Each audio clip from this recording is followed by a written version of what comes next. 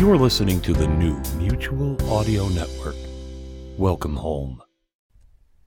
The following audio drama is rated PG for parental guidance.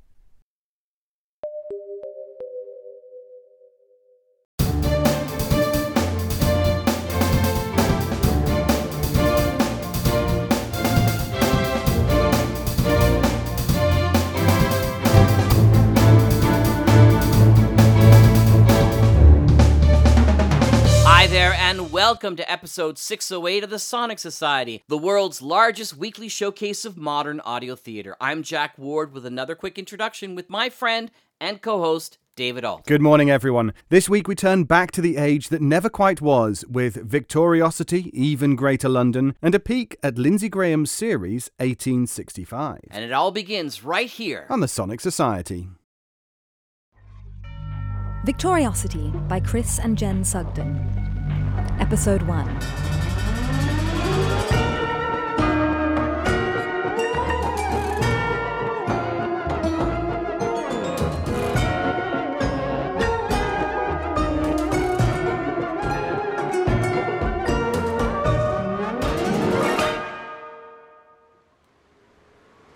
You're afraid, Inspector.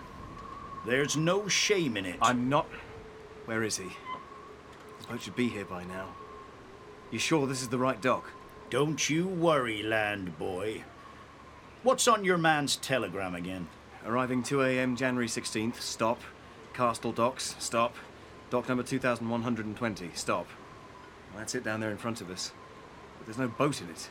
There's no boats anywhere. Aye. Nothing but the ocean and the moonlight. And about 8,000 docks bobbing around making me queasy because all this land used to be the Severn Estuary. Aye. And the one train back to London Central tonight, which we will miss if he doesn't arrive soon. Aye. And any number of people waiting at any point on the way there to steal his invaluable cargo and, if necessary, do in the only protection for said cargo, i.e. me. Aye.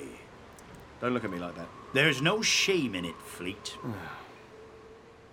Like most people paying any kind of attention, Inspector Archibald Fleet couldn't shake the feeling that something was very, very wrong. Or more likely, that everything was just slightly wrong. The everything in question was London in 1887. Even Greater London, to use its proper title, which nobody ever did. An uninterrupted urban plain encompassing the entire lower half of England, and, for complex reasons, only the upper third of the Isle of Wight. It was on the west coast of even Greater London, in the 40 miles of the Castle Docklands, built over what used to be open water between what used to be the separate cities of Cardiff and Bristol, that Fleet was waiting for a most important visitor. A visitor of great renown. A visitor who was to solve all of Fleet's problems, by replacing them with far worse ones. Everyone feels afraid when they see the ocean at night. And if they don't, they should. I told you don't have to stay. Don't you have some, I don't know, fisherman preparation to be doing somewhere? Fear is what lets you know you're alive, Fleet. I'm not afraid. You're shivering. It's 2 a.m. and we're standing in front of a freezing ocean. How are you not shivering? I don't feel the cold anymore. I don't feel anything anymore. A life on the ocean, that's all I know. A lifetime of regret. Did I ever tell you about Agatha? What do you mean, did you ever? We just met about 20 minutes ago. I just wanted you to show me down to the docks. She was beautiful, my Agatha. I didn't deserve her. She didn't deserve to be wedded to a man who was already wedded to the ocean. Look, fisherman. Eyes like sapphires. Very good. And such a beautiful dancer. Lovely. If you know what I mean. Well, I thought I did, but then you said if you know what I mean. Is he often late, your man? I've no idea. He hasn't been in the country for 20 years. Not a very glamorous mission for a detective, is it? Babysitting a tourist? Dr. Salek is not a tourist, he's a scientist. He's transformed the whole... He built the tower. What tower? The tower. Still a detective with intellect, I assume, and skills. You enjoy making sure people get on the right train so they can get home to their teddy bears and cocoa? Doesn't matter whether I enjoy it. This is what I've been asked to do. Agatha asked me not to be away at sea for so long. We'd get by, she said. But I wanted to earn my way up to captain, and I did. But by then, she was gone. Really, don't let me keep you. Do you know what I regret most, Fleet? He's late. What if something's happened to him? What I regret most, Fleet. What? What I regret most was losing Agatha. Yes, I think you've made that very clear. And I will really regret having to go back and tell my superiors why I haven't... Fleet, look! Quiet, fisherman, look! Look! Shh! Is that... A submarine! Just like the one Agatha... No more Agatha! I suppose that's him. Well, let's go then. You really don't have to go. Oh, come on then.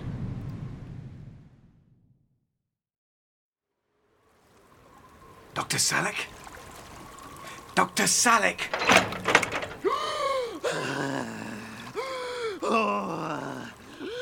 Dr. Salek? Dr. Salek? Are you all right? Am I all right? I am standing in the moonlight, breathing God's own air. Air gloriously uncorrupted by the coppery toxicity of 65 matching 900 ampere-hour accumulator cells. Good. I'm Inspector Fleet. I'm here to escort you to London Central. Oh, indeed. And who is your nautical companion? Oh, this is... Actually, what did you say your name was? Oh, no. That's my name, all right? Fisherman. Not really, no. Dr. Salek and I have to have a very short conversation somewhere that's not here. So you, Fleet, stay where you are. And Salek, come with me. He's not going anywhere. Why don't you just put the gun down? Why would I put the gun down? Neither of you have one. What is it you want? He wants me, he said already. Doctor, please. Enough. Salek, come with me. No. No? I'm staying here. You're not staying here. You're following me, or I will shoot you both. Then shoot us, you fiend. The Inspector and I do not fear death.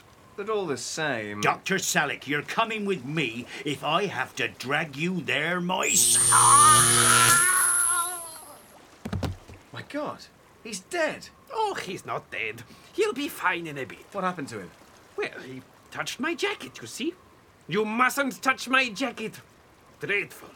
Why didn't you simply subdue him by force? What force? He had a gun. He would have shot me before I made it 2 steps. Oh, it is all right, Inspector. Some men are cowards. I'm not a coward. I just don't want to die. I think that's reasonable. Haven't we a train to catch? What about him? We can tell a local constable to come here and pick him up. He'll be unconscious for a while. But aren't you concerned? Someone was here pointing a gun at you and you've only just set foot back in the country. That's what you're here for, is it not? Yes. Yes, it is. Later that morning, 70 miles to the north, another train completed its journey south from Yorkshire, pulling to a stop where the tracks ended, at the magisterial station, London Border North.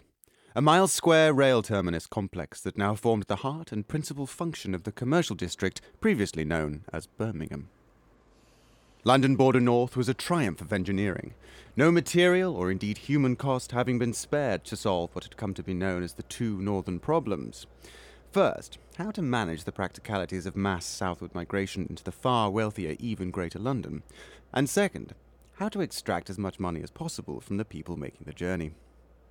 In the end, both problems were solved by Chief Urban Boundary Planner Bartholomew Poole, who realized the true potential in forcing thousands of travellers at a time to switch trains and wait for what was, in theory, but not in reality, a predictable period of time, and that, in such an environment, there was no upper limit on the amount of money people will pay for a sandwich. Exiting from the first-class carriage of their train were Clara Entwistle and her mother, Lady Lucretia. Welcome to London. Well, that's nice, isn't it?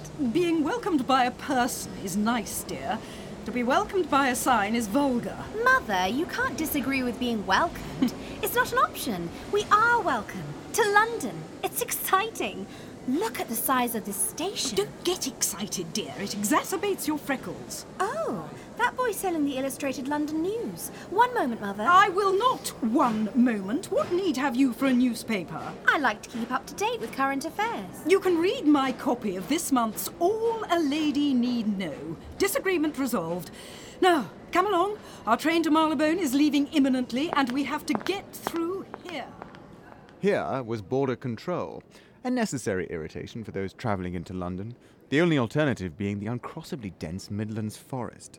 a natural-seeming but quite deliberately planted northern border for London, stretching from east to west coast by way of Derbyshire. The forest was quite beautiful, although since it had been populated with some 25,000 wolves to discourage crossings, this was never fully appreciated, including, disappointingly, by the wolves. None of this was designed to prevent travel into London, only to ensure the proper paperwork was done. Names? Clara Entwistle. And this is my mother, Lady Lucretia. Occupations? Occupations? Well, my mother's occupation is lady, I suppose.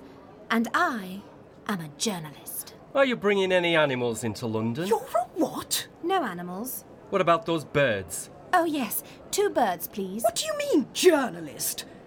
Oh, you mean you're keeping a journal.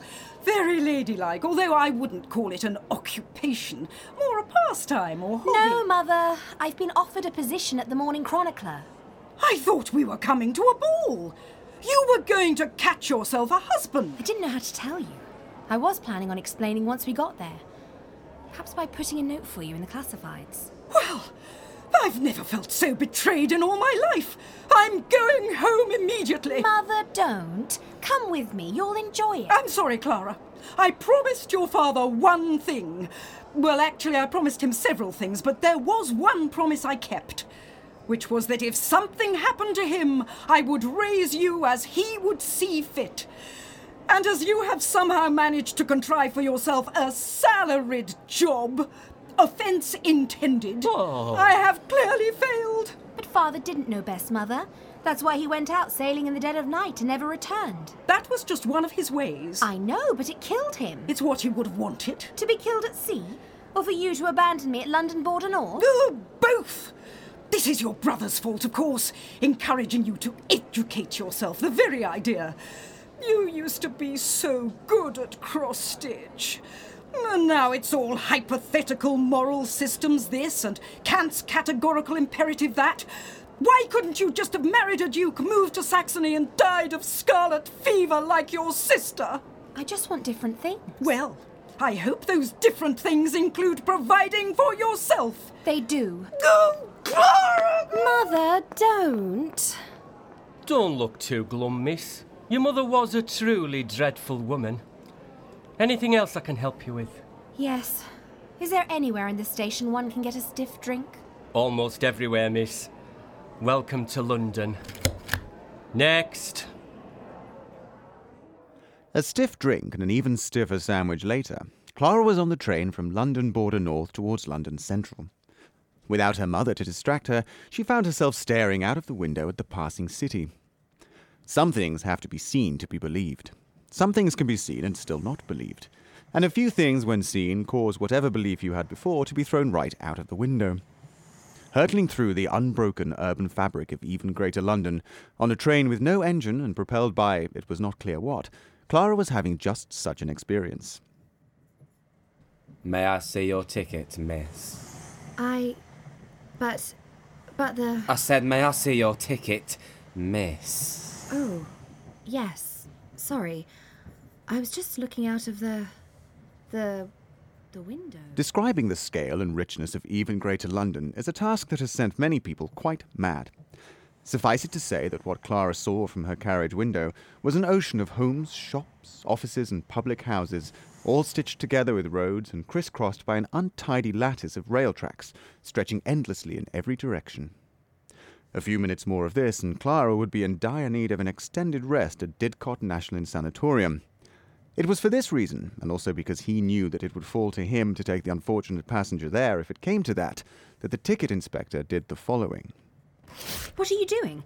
Why did you close the blind? The reality of it's not good for you, miss, pummels the mind. Trust me, easier just to shut the blinds and read the paper.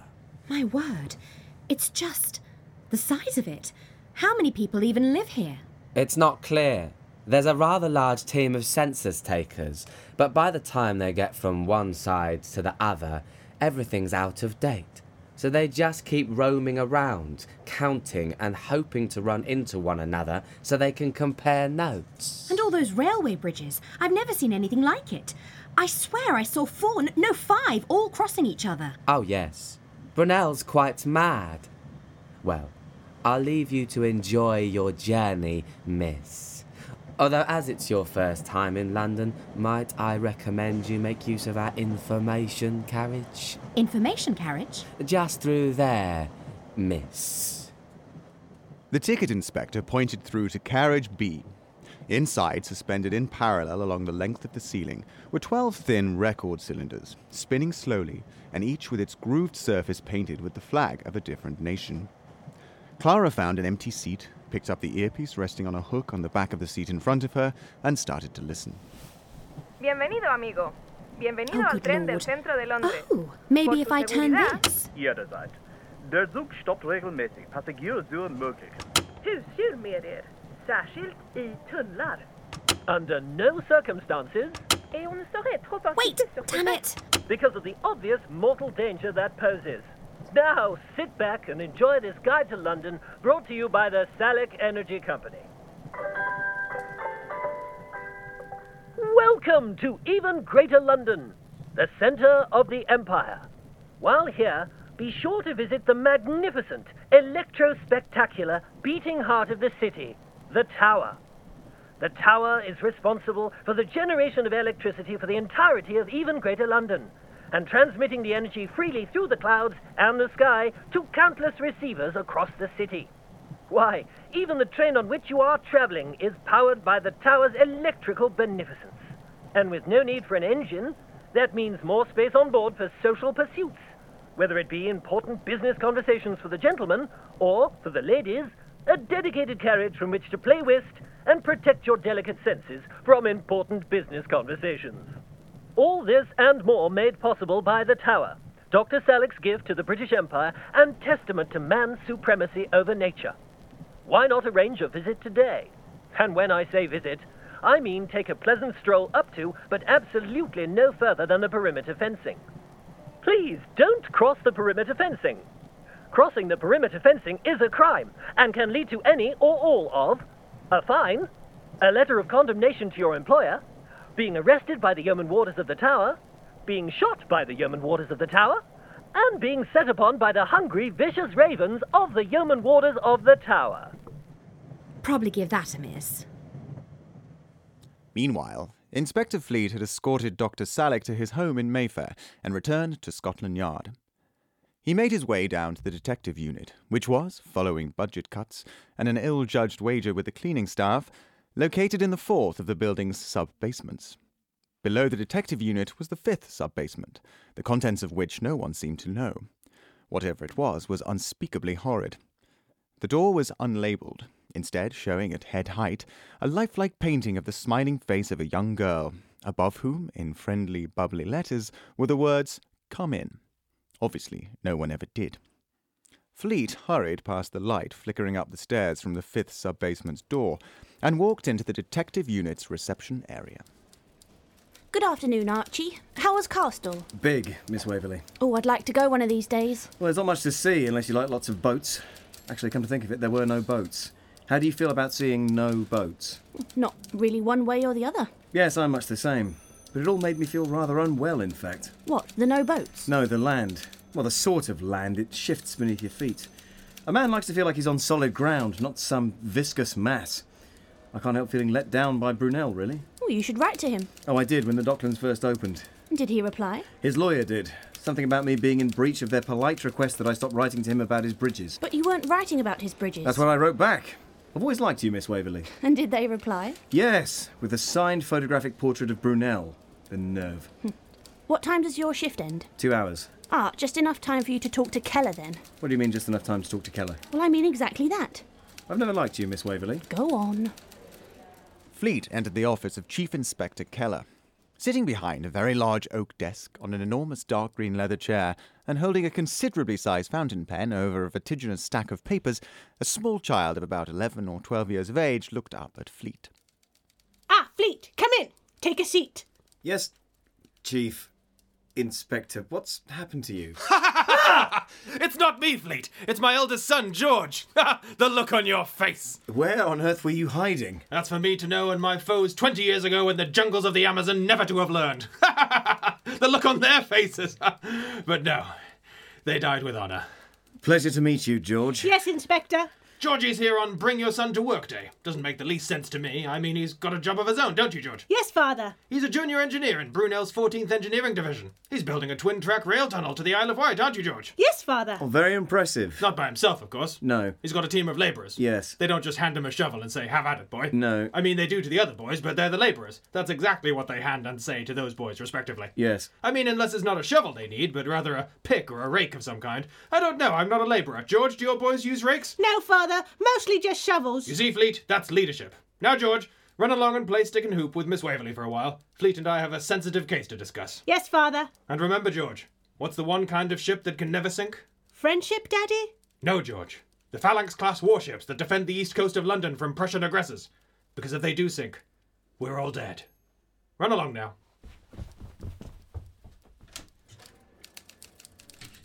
Nice boy. Yes, he is. But a few years working under Brunel will sort that out. So, what about Salak? Safely delivered to his residence in Mayfair. Equipment already there when we arrived. He sent it separately, apparently with the idea of using himself as a decoy. Did it work?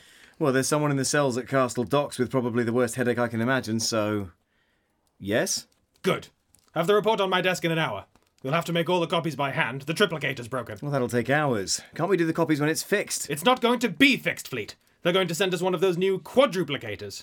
You know what those maniacs are working on now, don't you? A quintuplicator. I've lived too long. Why don't I bring you the report, and when the machine arrives, of however many plicates... Just write the damn copies, Fleet! Only one time I've broken that rule in 33 years as a police officer. Led to the death of 3 good men. So... I don't like to talk about it. It's fine, I don't want to... Fly fishing, if you must know. Right. Never again. Never again.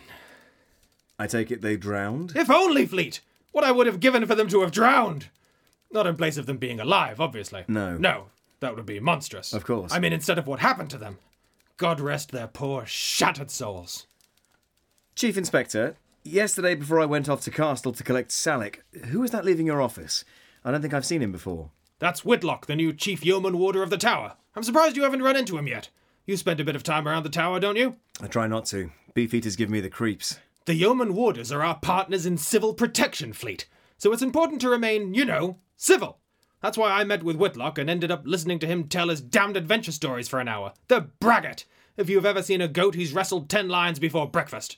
Simultaneously or in sequence? Do you know, I didn't think to ask. For some reason it wasn't at the forefront of my mind. Why would that be? Oh yes, because he's also told me they've expanded their operating radius. Again? Yes, again, Fleet. They've received approval from the Home Secretary yesterday. Now they're the only investigatory force operating within a full 1 mile radius of the tower. I understand the need for precaution, but still. Did they give a reason? The Warders don't give reasons to us, Fleet. Anyway, that's the way the Home Secretary likes it, in his infinite wisdom, so that's the way it's... Oh, for God. Yes? A Dr. Salak to see you, sir. Salak? What the devil is he doing here? I'll go write up that report then. Fleet, if you leave this room, I will skin you. All right then. You'd better send him in, Miss Waverley. Fleet, what do you suppose the odds are of this being Salak personally delivering a thank you gift basket? Poor, sir. Indeed, Fleet. Indeed. There was a saying in even Greater London which ran, "To get ahead, get a bell." Many people assumed that it referred to the fairly recent craze for attaching a small bell to the handle of your bicycle in order to signal to those ahead of you that you wish to overtake them. These people were wrong, and would have done well to purchase a copy of Miscellany of Popular and Less Popular Aphorisms by the beloved writer, social commentator, and bon vivant Michael Monkfish, not least because he really could have done with the money. No, the phrase, "to get ahead, get a bell," in fact referred to the ubiquitous Bell family, some of the most influential men and women in even Greater London. Everyone who was anyone was in some way connected to a bell, whether by friendship, employment, or more likely just meeting by chance at one of Michael Monkfish's imprudently luxurious champagne shindigs. Into the office of Augusta Bell, editor of the Morning Chronicler, walked Clara Entwistle. Ah, Miss Entwistle, come in, come in. So, you're my new secretary. Splendid. Take this down. To my brother Julius. Birthday felicitations. Regards, Augusta. Feel free to edit out anywhere I went overboard on the feelings. No, there seems to have been some sort of error. I thought I was accepted for a job as a journalist. Oh dear. Well, I'm sorry to have wasted your time, but you've been misinformed. I'm afraid we don't have any vacancies at present for reporters, but I'll keep your name on file and... What now? Ah, Jenkins, what do you want? Yes, a new crime reporter, lovely chap. Yes? Yes? What do you mean stabbed? Well, yes, no, obviously I know what... Well, no, Jenkins, don't be absurd. I'm sure the blood's not everywhere. Is it in Spain, Jenkins? Is the blood halfway up Ben Nevis? No. Then get a hold of yourself. Well, then get a towel first. Well, then a curtain. I don't know. Don't have to think of everything. Well, Miss Entwistle, it appears we have an opening after all. How does crime take your fancy? Writing about it, obviously, not committing it. Although a healthy disregard for police rules about who is and is not allowed to attend a crime scene and who can and cannot remove bits of evidence might come in handy. Is it safe? Depends what you mean by safe. Can I promise you that your loved ones won't be kidnapped, garroted, buried in shallow graves, their fingers chopped off and delivered to you in an envelope marked fragile, and to top it all off with insufficient postage? No. But what guarantees are there that that wouldn't happen as a matter of course? That actual scenario, or... Will your job take you to some of the most dangerous neighbourhoods? Of course. Will you get shot in the face and your body sold on for medical experimentation? Who can say? Again, I feel like these are alarmingly specific examples. The point is that you're doing a public service, and since reading about crime is the nation's second favourite pastime after committing it, I think you'll find it pretty steady work. But no.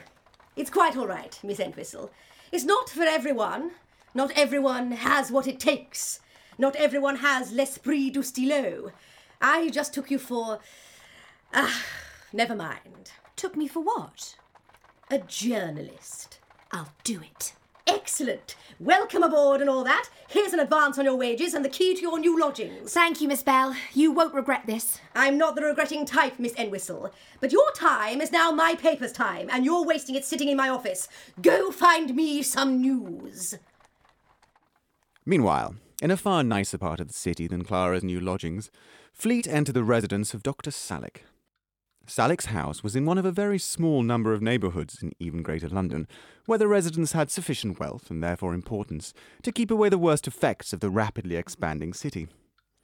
Whether it be the crowds, the trains screaming along viaducts overhead, or the network of public address systems playing out, every morning and evening, a live address to the city by the unholy mixture of flesh and machine that most people still agreed was, on balance, Queen Victoria. Here in Mayfair, you could almost forget the tower had ever been built at all, except if you looked in any direction other than directly away from it. Inside Salick's home, Fleet was studying the crime scene. Nice place you have here. Oh, thank you, Inspector. Please excuse the dust. It has been a long time since I last visited. Don't take this the wrong way, but I'm surprised you haven't been robbed before. I mean, there's chandeliers in this room alone, the tapestries hanging over the staircases. And is that a suit of armour I can see through there? A gift from the Prussian ambassador. Before all the recent unpleasantness, of course. Yes. But you have been robbed, correct? That is what I've been telling you. Well, I only ask because your reception area here appears to be full of, let's see, 30 boxes of highly valuable scientific equipment. Oh, trinkets! All of this can be acquired with money. And in that sense, it has no value at all. So what has actually been stolen? My work, Inspector! My work! The culmination of a lifetime of discovery. A most wonderful set of insights assembled in my mind over many years and in many cities. Nothing I have ever done before comes close to it. It is... Your work. Exactly. I see. So, what's been stolen exactly? I've told you. It's just, if there's a physical item, it's going to make my job a lot easier. Of course. It's my notebook. Ah, right. Good. Mental assemblies are tricky.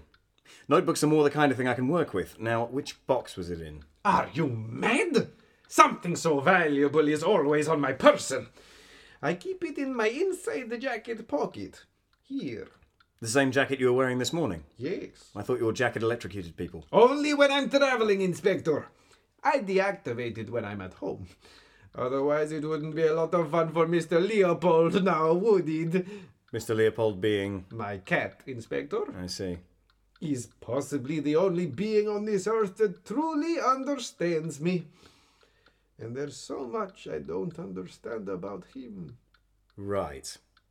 Could you have lost the notebook on the way here, on the train, perhaps? Impossible! I was skimming a few pages as I walked through the door.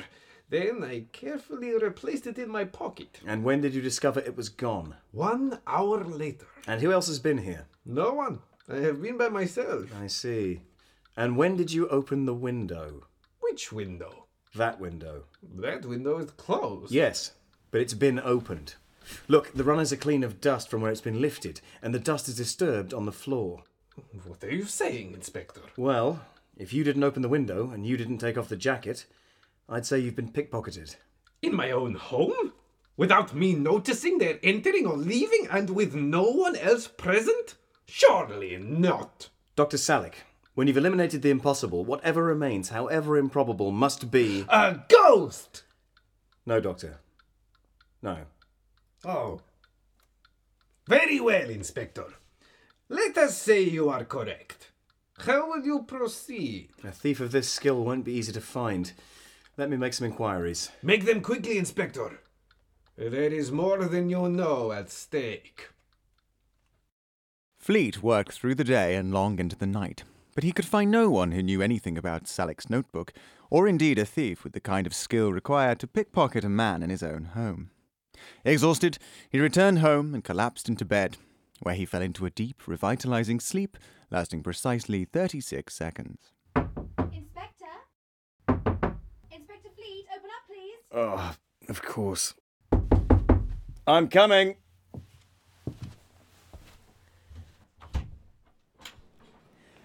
Yes. Inspector Fleet? Yes. Clara Entwistle, journalist, Morning Chronicler. And you are? Inspector Fleet. Sorry, I'm nervous. I'm Clara Entwistle, journalist. Can I help you, Miss Entwistle? Only it's extremely late, or early, or whatever the hell 3:30 in the morning is. Yes, it's just... What on earth are you even doing out at this hour? It's not at all safe for you. It's fine, really. I had to come and find you. It's about Dr. Salick. He's dead. What? How? Well, someone's killed him, I think. But specifically? A terrible series of blows to the head and body. But less specifically? A fight at a pub? There we go. He seems to have been involved in a fight at a pub. And you know this because... My birds woke me up in the middle of the night. I looked out of the window and saw him in the street. I went right to him. And? Well, he was already dead. So I summoned a nearby constable. He's there now, and I offered to come and find you. The constable knew I was on Salick's case. What case? The theft of Salick's notebook. No, we didn't know anything about that. Well, then why on earth have you come for me? Well, Salick asked us to. What? You said he was dead before you got there. He was, but he was holding a slip of paper. He must have written on it in his last moments. What did it say? Get Fleet. Of course it did.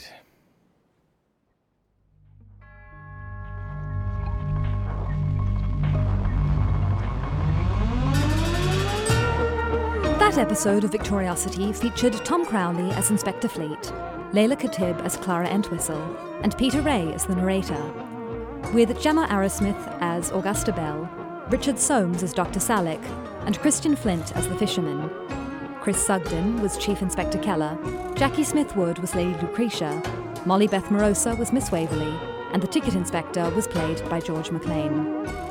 With additional voices by Philip Cotterill, Wayne T. Brown, Ida Baglev Kenaway, Martha Zumak, Daniel D. Jordan, and Anna Amos Romero.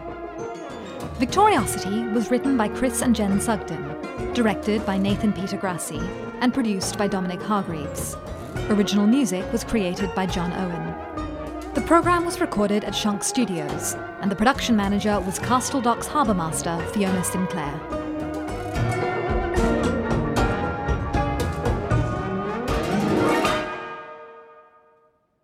Come on then, let's go. I might change out of my dressing gown first if it's all the same to you. Oh yes, of course. Sorry, I'm nervous. I'm Clara. Clara Entwistle. Did I mention that before? Yes, you did. It's just that it's important that you know who Yes, I know.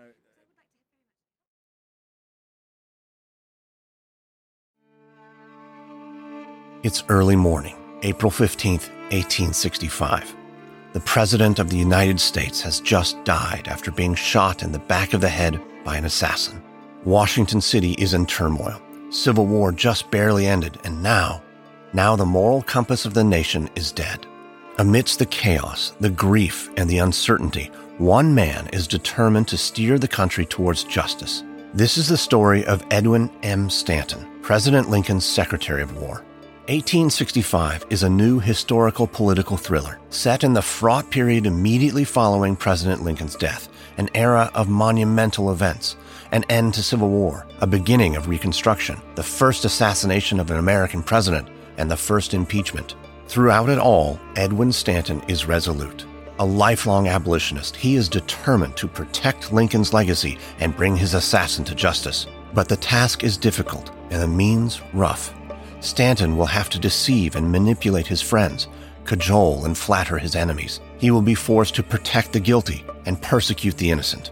He will stop at nothing, but the moral gravity of his actions and his own secrets might consume him. You are about to hear a preview of 1865, in which Edwin Stanton first arrives after hearing the news of the terrible events at Ford's Theater. You can listen to new weekly episodes of 1865 exclusively on Stitcher Premium. For a free month of Stitcher Premium, go to stitcherpremium.com/1865 and use promo code 1865. You'll also find a link in the episode notes.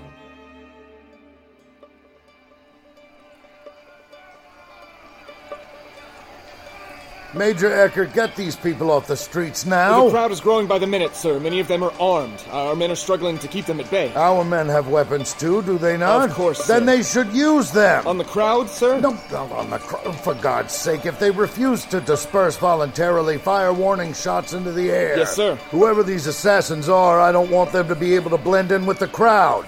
So for God's sake, make certain they clear those streets. You heard him, Captain. On the double. Yes, sir. I ordered your things moved here from the War Department. I've prepared an office for you in the parlor. Mr. Wells is waiting for you there. I'll be with him in a minute. Where is the First Lady? She refuses to leave the President's side. Would you like to see him, sir? No, not now. Send for Robert Lincoln. Have him escort the First Lady back to the White House. It's done, sir. Our men are trying to locate him, sir. They'll bring him here straight away. How is Secretary Seward? How do you think? Will he survive? I've just come from Seward's house. The doctor's doing everything. Are you all right? I'm fine. Would you like a moment? I said I'm fine.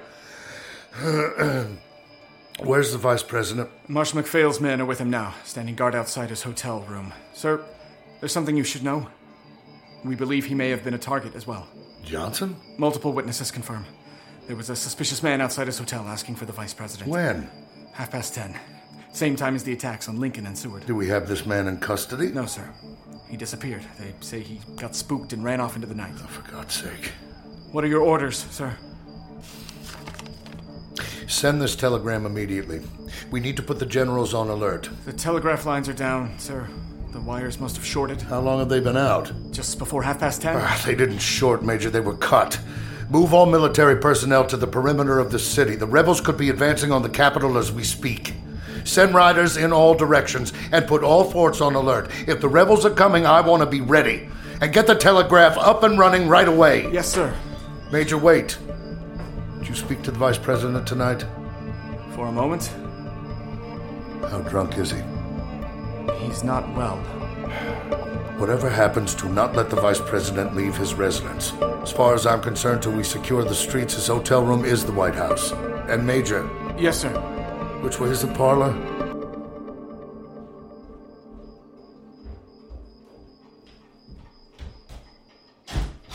Mr. Stanton. Secretary Wells, I'm sorry to keep you waiting. How is Secretary Seward? Will he recover? It's unclear at the moment. God have mercy. He's in good hands, Mr. Wells.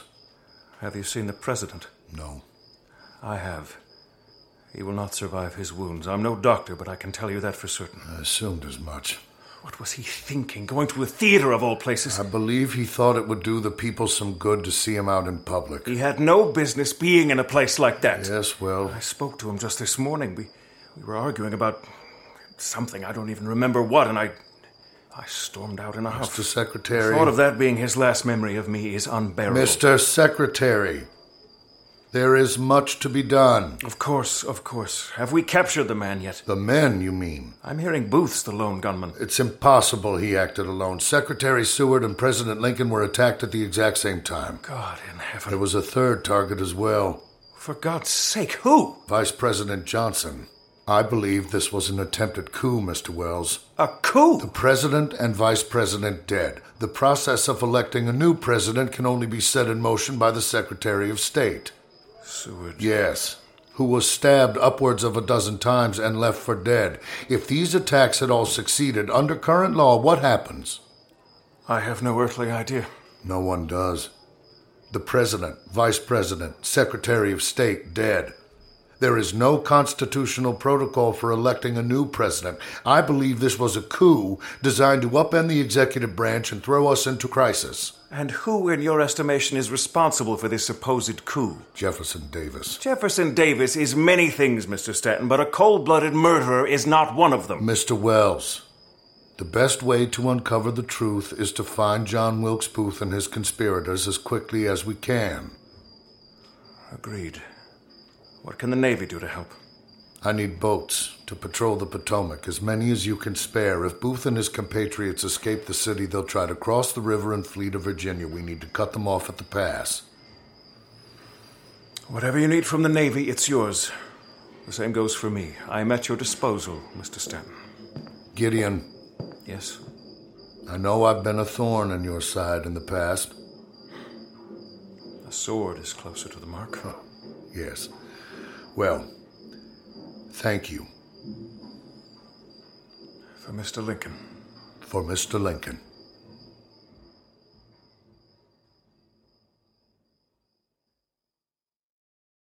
Telegraph, April 15th, 1865.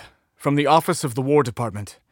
The attacks, both at the theater and at Secretary Seward's home, took place at the same hour, thus showing a coordinated plan to assassinate Union leadership. Every street in Washington is to be patrolled. Every road out of Washington is to be strongly picketed. All trains and steamboats should be stopped immediately, and every other possible avenue of escape thoroughly guarded, in order, if possible, to arrest the assassins. Sincerely, Edwin M. Stanton, Secretary of War.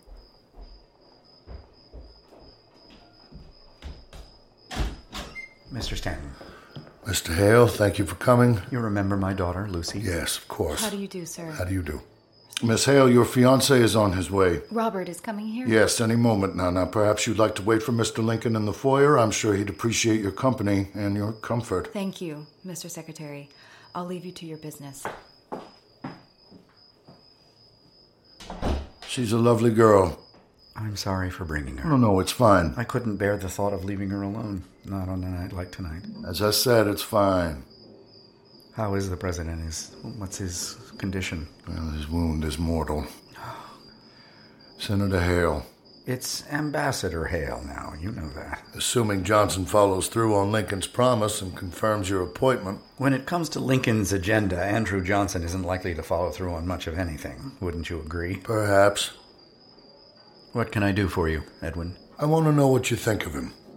Johnson. When he was sworn in as vice president a few weeks back, he was wallpapered drunk. Oh, I know. I was there. Fool could barely stand. He's a feckless, vile monster. A drunk, a womanizer, and a stammering buffoon, too. Don't forget Bigot. Indeed. He's entirely beneath the office of the presidency. Yet, come tomorrow, he'll have it. Oh, God help us. That man stands in opposition to everything you and I have fought for our entire careers.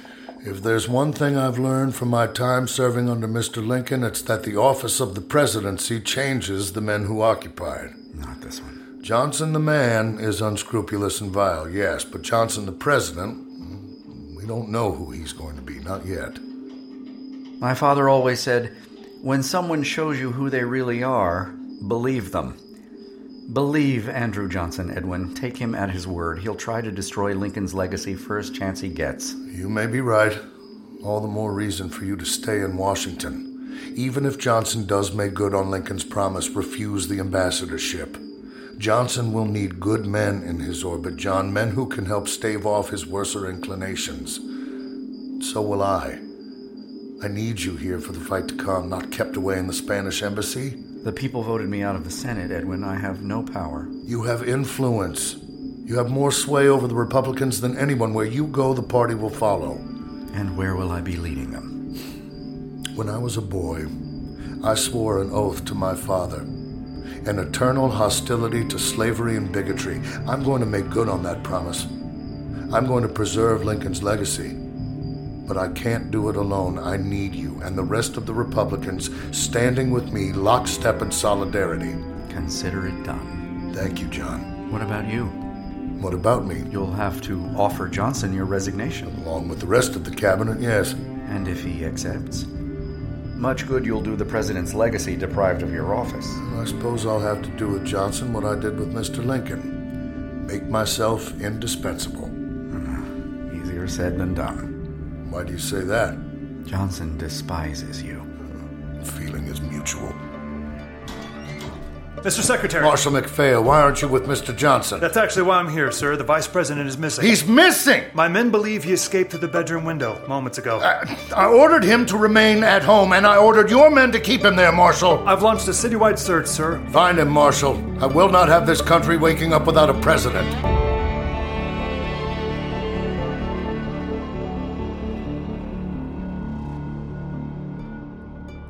That was just a preview of 1865. You can hear the rest of the first 2 episodes now, along with exclusive interviews with the writers and producers of the show discussing the real history behind the podcast. New episodes debut weekly, only on Stitcher Premium. Go to stitcherpremium.com/1865 and use promo code 1865 now for a free trial. And that's this week's show. Please take some time to rate as many of the Mutual Audio Network feeds as you would like on Apple Podcasts or indeed wherever you get your podcasts. Check for us on Twitter and Facebook and all the usual places. And have a check at 1865, as it will shortly be out on Apple, Stitcher, and all the other podcast places. Until next week, join us in Oblivion. Ooh, an apocalyptic prediction? Apocryphal, at least. See you next week, everyone. I'm Jack Ward. And I'm David Alt. Have a good day, everyone.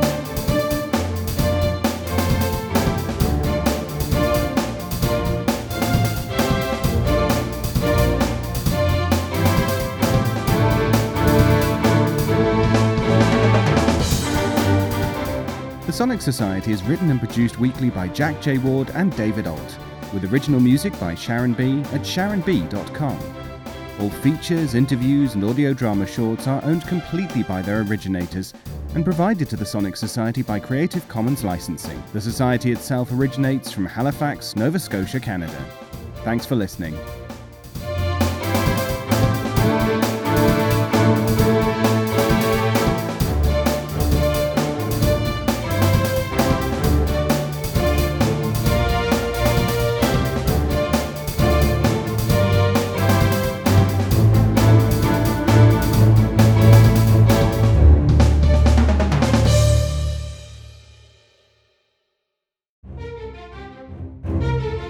This has been an Electric Vicuna production.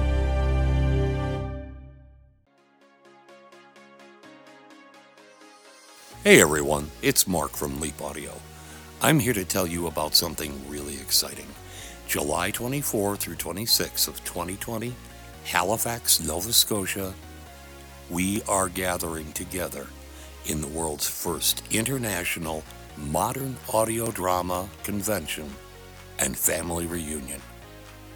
Inspired in part by the living, loving memory of our dear friend Bill Hollweg, we're bringing together writers, producers, actors, and our fans for workshops, seminars, and even live performances. So join us, won't you? Go to madcon.com, that's www.mad-con.com for more information. I hope to see you in Halifax in 2020.